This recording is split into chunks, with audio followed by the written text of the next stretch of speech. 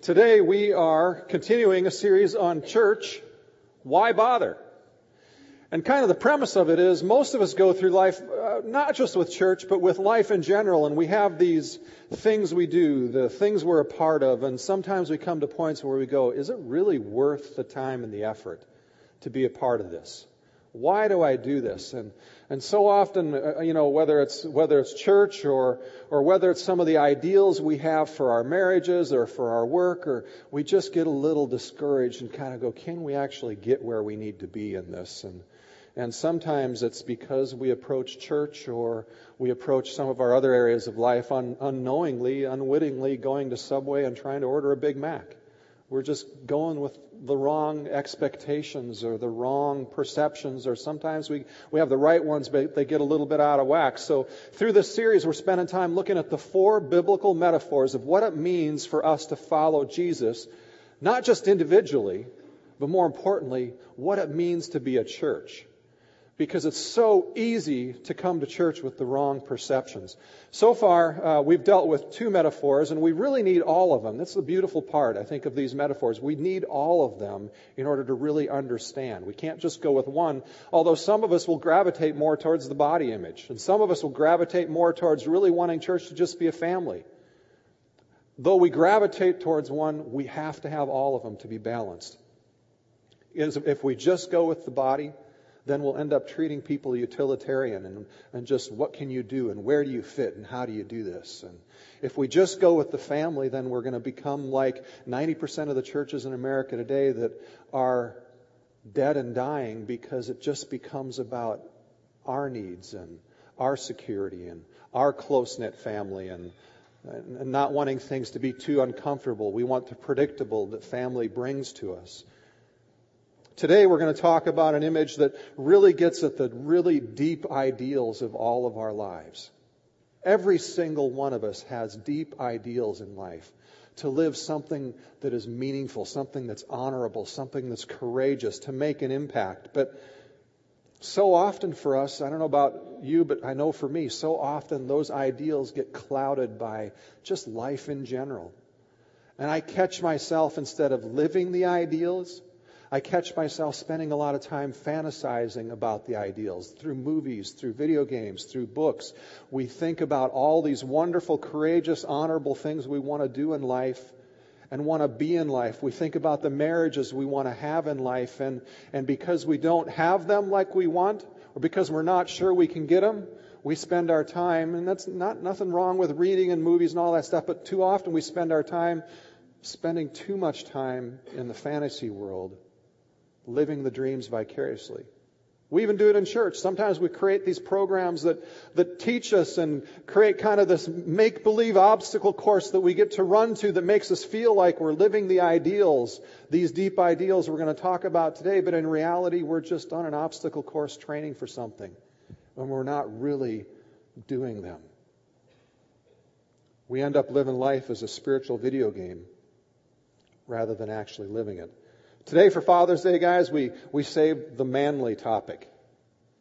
In fact, we get to have such a manly video that I can't see for sure, but if there are any small kids in here, the video that we play towards the middle or end of the message, you may want to not let them see because it's fairly graphic. Because the image we're dealing with today, the biblical image we're dealing with that describes church, is us following Christ as soldiers or as an army. Go ahead and play this clip.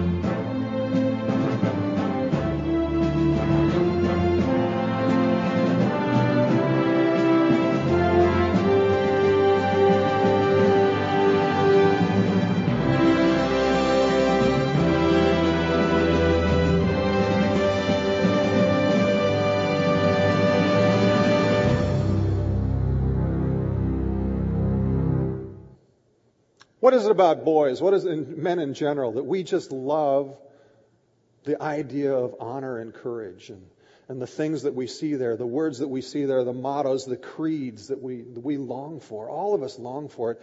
You know, my sister-in-law, for my oldest brother's wife, they had several boys. And when they were young, she had this rule. She said, I am never going to allow my kids to play with guns. I'm not going to allow them to watch gun shows.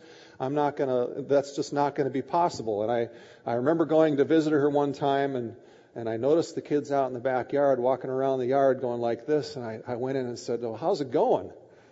And she says, I've given up on that. There's just something innate about kids. I mean, even if you don't give them a gun, they don't see it. They're going to still pick up a stick. They're going to still be hunters. There's something innate in all of us that wants to do something honorable and courageous. And we, through our society, celebrate it through all the centuries. Most of the heroes of the history books were in some way courageous warriors. Think about it. Why is Lincoln such a great president? We create medals for him. It's called the Medal of Honor. The most decorated guy in World War II was Audie Murphy. Not only did he get decorated in World War II because of his courageous actions, but he became an American icon and a movie star because of his heroism and because of people wanted a hero to look at. It's interesting, he was actually rejected by 2 branches of the service and finally allowed in the military.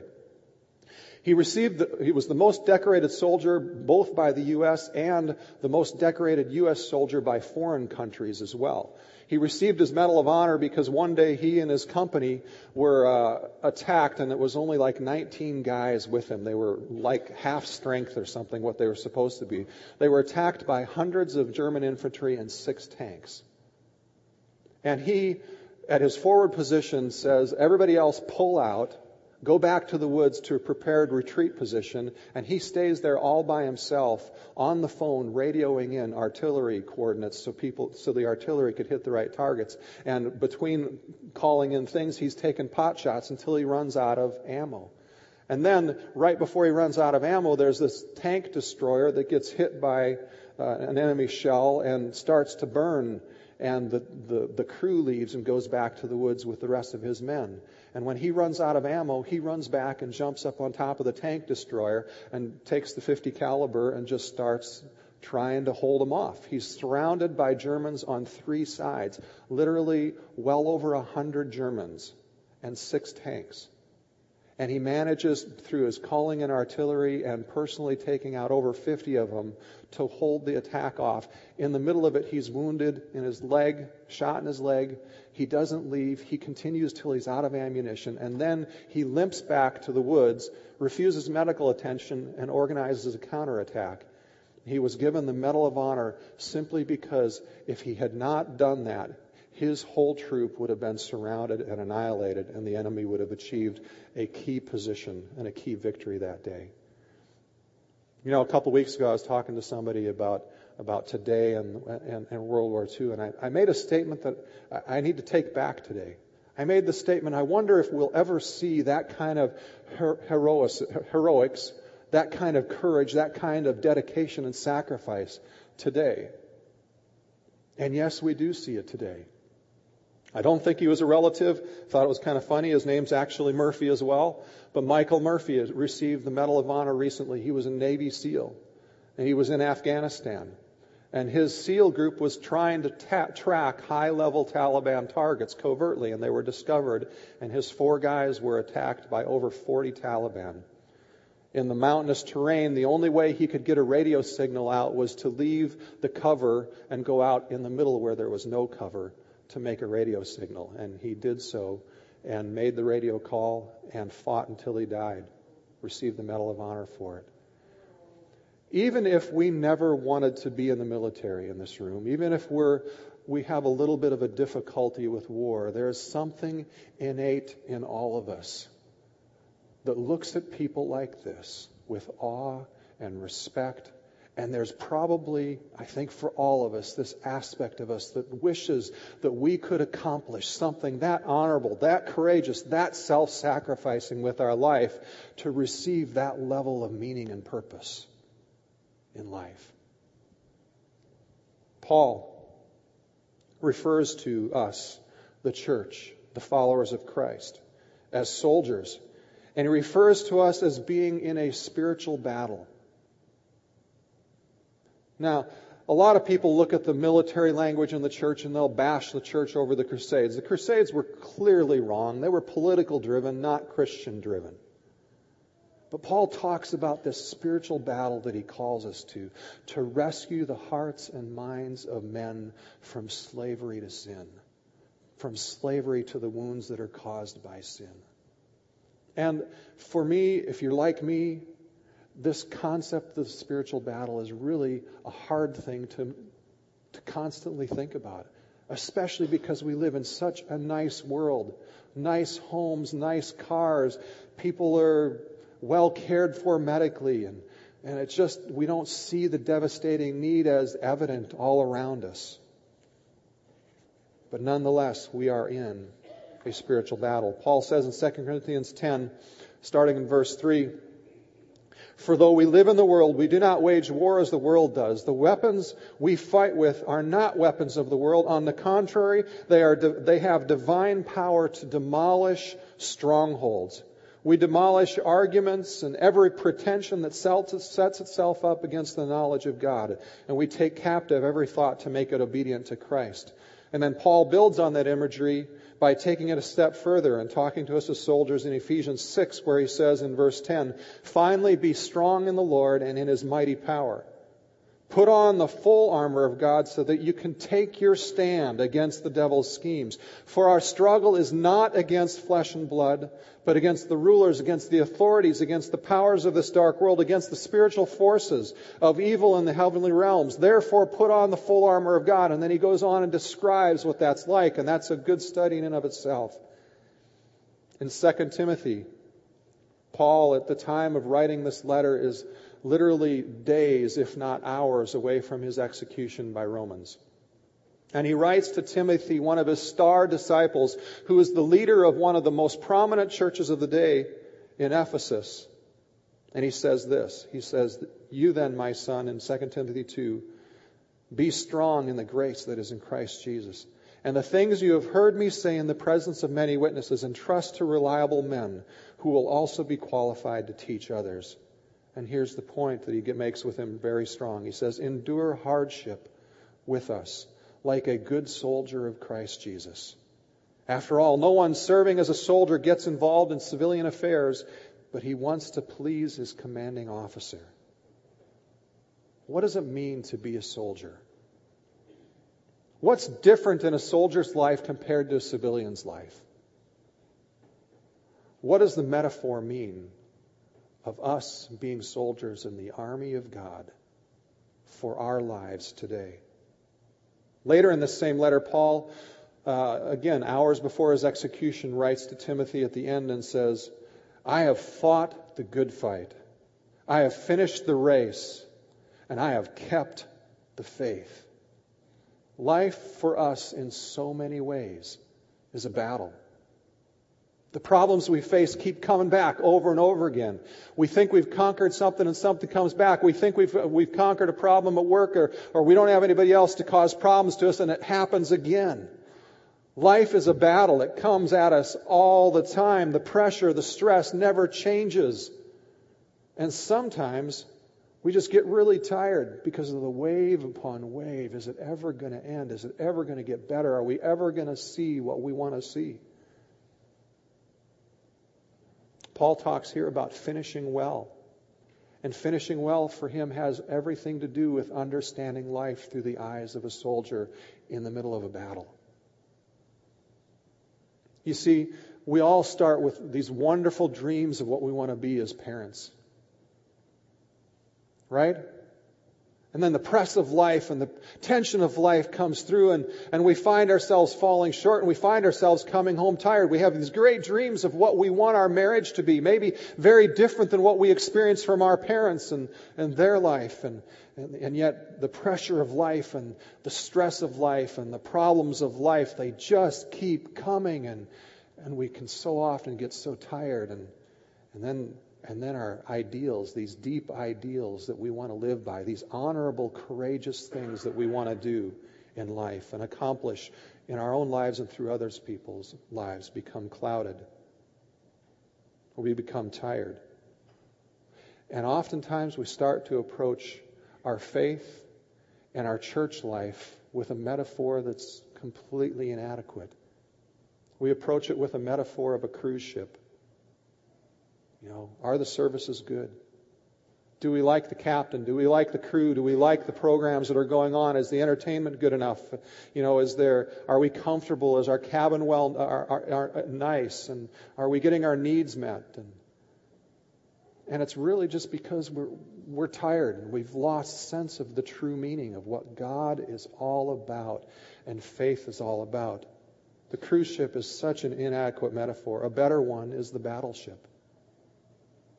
Christ has called us to be a part of a battleship. Instead of consumer and civilian, we're soldiers. Instead of country club or educational institution, we're an army with a mission and a purpose.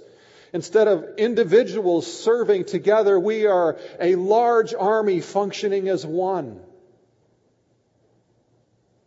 An army is a beautiful thing. Even just an army marching through the streets. Isn't it one of those things that is just awe-inspiring and a beautiful thing? Much less to think about what did it take to actually accomplish D-Day and how beautiful and how amazing it was for everybody to work together to accomplish this great mission. But it's so easy to settle due to the tiredness and constant pressure. And sometimes we settle and don't keep pressing because it's just we fear we can't measure up. And sometimes we just feel wounded, like we've got nothing to give, like we're shooting blanks, like we've got questions and we don't have answers. We got nothing to give. I want to show you a video that to me is a video I've worked with for more than 10 years. And honestly, every time I watch it, I have a hard time holding it together because to me it illustrates so powerfully what we're talking about today. This is a video that's actually very historically accurate. It's a video from the Gettysburg Battle, and it's the skirmish at Little Round Top. And most historians would say that what you're about to see right here is actually the turning point of the entire Civil War. It's the turning point of the skirmish that day. It's the turning point of the Gettysburg Battle. In Gettysburg, most historians would say from that point on, it was a foregone conclusion that the Union Army had won, even though the battle went on for 22 more months. Gettysburg was the turning point, and we get to watch that today. On Little Round Top, at the far left flank of the Union Army that day, was the 20th Maine Regiment, commanded now by a guy named Colonel Lawrence Chamberlain, who wasn't this fantastic military leader. In fact, a year before that, the regiment was formed in Maine, and it was 1,000 people strong. By the time they get here to this day, this battle, a year later, there's less than 300 of them left. And the only reason there are that many is because the day before this battle takes place, they're reinforced by 70 people who were under guard as deserters who decided to join them. And Colonel Lawrence Chamberlain is just a speech professor. He wasn't trained in the military. He was just a speech professor. This is towards the end of the day. They were less than 300 men, and throughout the day, the Confederates had thrown thousands of people at him because they knew, as Colonel Lawrence Chamberlain's commanders had told him, if the left flank caved, the Union Army would be completely defeated. So his orders for the day were, you cannot retreat. You cannot fail. By the time we pick up the clip, the 300 men he started with, over half of them are dead or out of the battle with serious wounds. The half that are left, 50% of them are fighting wounded. And as we pick up the clip, you'll hear them say, if it comes through clearly, they're out of ammunition. And what are they going to do? Go ahead. Half my men are down. Most of the rest are wounded. The left is too thin, sir. How are we fixed for ammunition? It's almost gone. Sir, We're running out.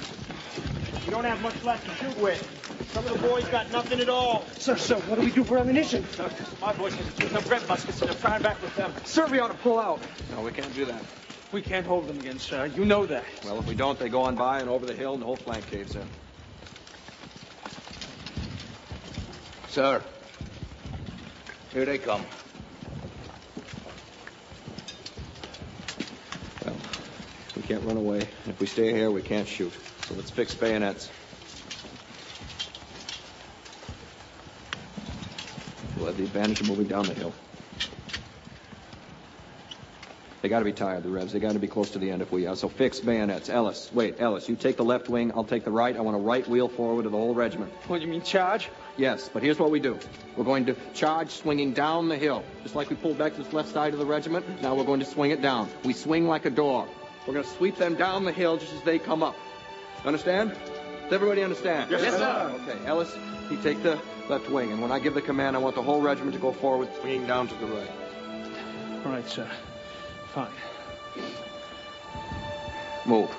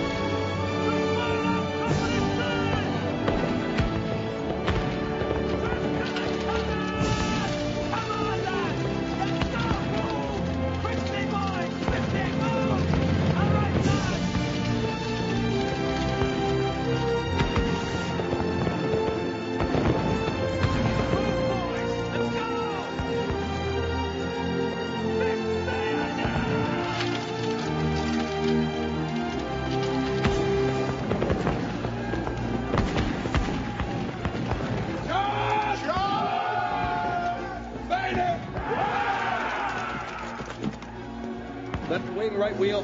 Right wheel! Charge.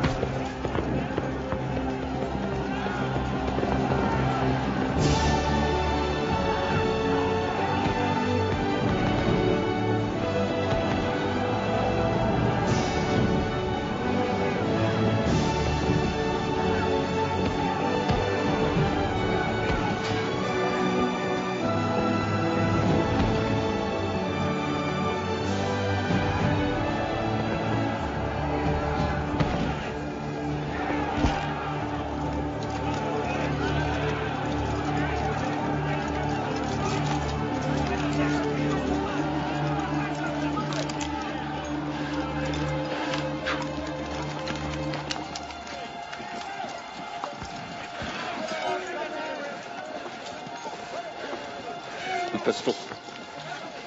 The prisoner, sir. Wait here.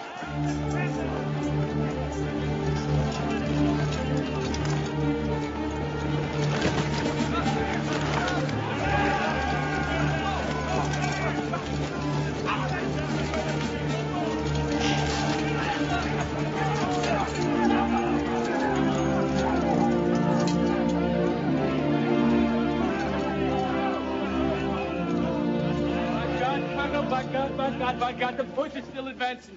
Oh, you better go on and stop them. Yes, sir, but they're on their way to Richmond, sir. Richmond! Today, they've done enough for today. Lawrence, why'd you meet this fellow from Alabama? Captain Hawkins? This is my brother, Colonel Chambers. Sir, may I have some more? Yes. Sir, Tom, get this man a canteen. Yes, sir. Right this way.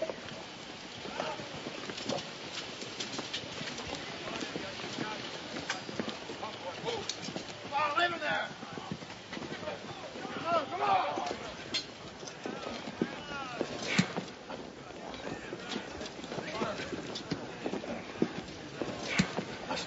How you doing? Twice. Would you believe, for the love of Mary? Twice.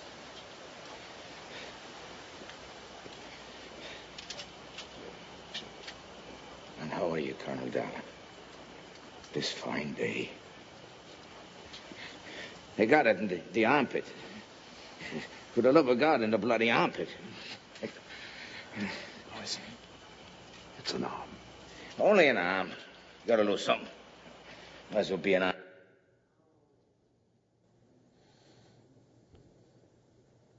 Sometimes it's really difficult for us to realize what kind of battle we're in. To me, this is very realistic of the landscape we walk every day. When I go for a run in the morning or the afternoon, I run by dozens of homes inside which people live who have been physically and sexually abused. They're living with the scars. They have dysfunctional, painful relationships because of the scars. And most importantly and worst of all, they view God through those scars, and they can't even see how gracious and good our God is because of those scars. I run by the country club area, and I run by these wonderful, beautiful homes, beautiful cars, ornate, majestic places. And every single run I run by, I'm sure at least a dozen homes or more of people who have been wildly successful and yet in the last week have pondered the thoughts of suicide. It's a reality. The landscape that we live in, if we see it through spiritual eyes, is so much like this landscape. Dead, dying, hurting, painful people all around. I'm running along with my iPod and listening to messages, just trying to, feed myself, get good ideas, and grow as a preacher, and people I run by and wave and smile at with their motivational music and motivational speakers playing on their iPods in their ears. Many of them probably literally hours earlier, because of the fear and anxiety in their life, were in tears, wondering if they could make it. The only reason they made it out of their houses today is out of sheer willpower or because of medication, whether it's legal or not, to get them out of their houses. The pain, the dying, God has called us to be an army of one that rescues people, their hearts and their minds from the pain and the slavery of sin to the grace and the beauty and the kindness of God. And see, unless we fully get this metaphor of the soldier and the army, of this spiritual battle, we can go through the day and never even see that. Never even notice it. In fact, there are many of you in here who have probably had some of those same moments that I just described in the last 2 or 3 weeks. And God wants us to be an army to rescue people. The hillsides of our neighborhoods are like this. They're full of people who, when they actually surrender, are just like the captain saying, "Can I just have a drink of water? Can I just have some water?" It's so easy to fall into the trap of just going through life, seeing the pretty faces, seeing the smiles, and not really understanding how many of those have had tears in the last 24 hours. What does it mean when Paul defines us, the church, as followers of Christ with the metaphor of being soldiers in an army? What's the difference in a way a soldier lives versus a civilian? What's the difference in the outlook they have on life? Well, there's a lot of things. I mean, we could probably talk about just this video clip for an hour. I'm not going to do that. But I know that they think about one thing different, at least. They think about peace different. For many of us, we think of peace as absence of conflict. We think of peace as everything being in order. We think of peace as no anxiety. For a soldier, peace is winning the battle. Continuing to fight until there are no more fights left to be had. Until no one needs to fight again. And life for us is a constant fight. And sometimes we just get into the position where we say we want to just sit down, we want to rest, we don't want to have to give, we don't want to have to fight again. But the reality is, they're coming, Colonel, what are you going to do? They're coming up the hill. It's not our choice a lot of times. Soldiers think about hardship different. How many of you have talked to an old soldier who's fought in a war and experienced huge hardship, and while they'll tell you it was terrifying and awful, they'll also speak about it as with a sense of pride and satisfaction that they were stretched to their limit and God showed up, or they survived, and they look back on it with pride. They think of hardship different. They think about wounds differently. Over half these men were fighting wounded, with wounds that would normally send us to the ER and on our backs for days. These men are still picking up rifles and fighting, and not just fighting, but they're charging. You know, there's this image that we could have talked about that a lot of people define church as a hospital. And there's certainly, as you look at a hillside there's certainly huge need for hospital and healing, isn't there? And there's huge need in our lives and the people around us for healing in the hospital. But when you put it in the context of the battle, those wounds take on different meaning. And they become less. How can you get to the point where the sergeant who was injured earlier in the day in his arm and continues to fight and then gets shot a second time? How can you get to the point, and what's worth a life worth the effort in a life that allows you to say, it's just an arm. What a fine day, Colonel Darling. It's just an arm. God wants to invite us through being soldiers, through being an army, through following Him, through having this vision of seeing our community for what it is, seeing it for the bloody hillside that our community really is, seeing the wounds all around us, and be willing to sacrifice even when we're wounded, even when we don't feel like we have anything to shoot with, even when we don't feel like we have the answers. We've got no ammo left. We're outnumbered. Everybody under those circumstances would have thought the most rational thing to do was to retreat. You know, so often we fall into the trap in life and in church of saying, you know, we really can't do anything until we're all healed up. Or we really can't do anything until we've got everybody equipped and everybody trained and everybody done well. But you know what? You can't find a story of courage and honor, of a Medal of Honor recipient or a Distinguished Service Cross or anything great in life that was done from the position of plenty, of abundance, of having absolutely everything you need, of being 100% equipped to do everything you need. And see, God has placed in us this desire to accomplish that kind of a thing. But we sit back and we say, we can't do it until we're all ready. But nobody ever accomplishes something worthy of that honor when we wait until we feel like we're all ready. When we've got all the ammo we need and more. When we've got all the firepower we need and more.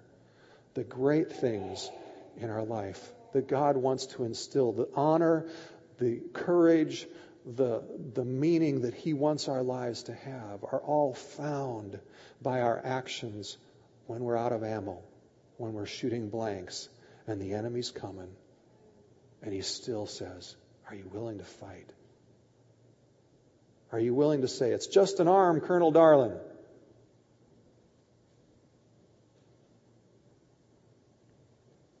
God's calling us to victory. And the interesting thing is here, Colonel Chamberlain and his men, there was no guarantee of victory. They could have been overrun that day. They should have been overrun that day. They were so outnumbered. They should have lost the entire battle. But it's different for us. Jesus has won the battle. The battle's end is decided. And He's with us today, now. So often we approach life from the perspective of our anxieties and our inefficiencies and our deficiencies. But what if we approached life from the perspective of He's with us, He's won? What would you do if He was with you and He's already won the battle? How would you behave differently this week with your faith, with your business, with your family, with your wife, if you believed that He was with you now and it was won? The outcome is determined. We win. How would you behave differently? That's also one of the invitations of this army and this concept that we're talking about today. God has created us for honorable service in life, for mission. You know it, I know it. We all dream of it. It's innate. Even people who don't follow God dream of this very thing, of something that is so honorable and courageous to lay your life down for, and we want this kind of experience for our lives. But it's only worth fighting for when we keep in mind the end result. In 1 Timothy, in Paul's first letter to Timothy, in 6:12, it says, "Fight the good fight of faith. Take hold of eternal life to which you were called when you made the good confession." Do you think much about the fact, we don't always think about that. We don't always think about the spiritual battle, much less the spiritual reality and outcome.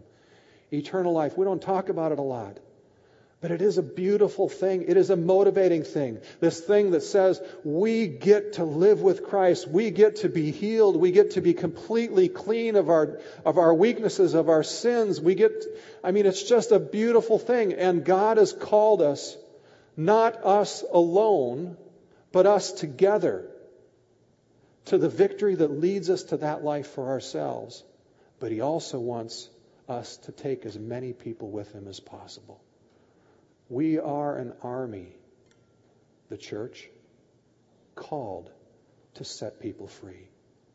God is with us. He's called us. There's a storm. There is an eternal hope. And until that day comes, He is with us. What could change this week for you if you believe that? If you believed He was with you, not only with you, but He won the battle. He's already declared victory for us as a church, for you as an individual, reaching and healing people's lives, setting them free from the pain of sin and death that they're experiencing all around us. But so often we approach life and we approach these things exactly like even this song approached. The song's a great song, but it's all me focused. It's all, how are you going to be with me? How are you going to rescue me? But this morning, even as we were praying for the service, I was sitting with a few people praying, and Marcia Marrier reads to me this verse out of Ephesians 2 that I've read many times. And it's so often when I approach the Bible, I approach it, God, what do you have for me? What are you saying to me? And this verse in Ephesians 2 was all about how God has prepared good works for us to do. And I approach that and read it saying, God, you've got good works for me to do. But as she read it, I realized the language is not me. It's us. We're not individual soldiers. We're an army.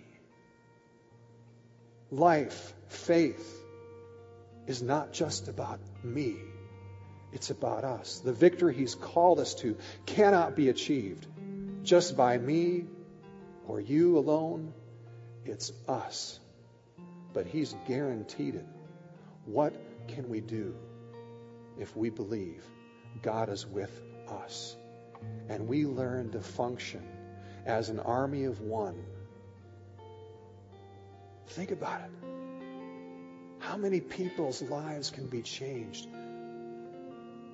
Don't we long for that? Don't we long for that kind of courage and meaning and sacrifice? Lord, I pray that you would just touch each one of us and that you would continue to draw us quest together as your company, as your regiment, as your battalion, whatever, Lord, as a unit that you use that you find joy in creating victory. Victory that brings peace, freedom to other people's lives. Victory that is so sweet that even the wounds we have, it's just an arm. It's just an arm. What a fine day. Come, Lord, and anoint us and fill us and help us to become that people. In Jesus' name, amen. God bless. If you are here and you would like somebody to pray for you, grab a friend to pray, or there'll be people down here if you just want to have somebody pray for you. Have a great day. Happy Father's Day.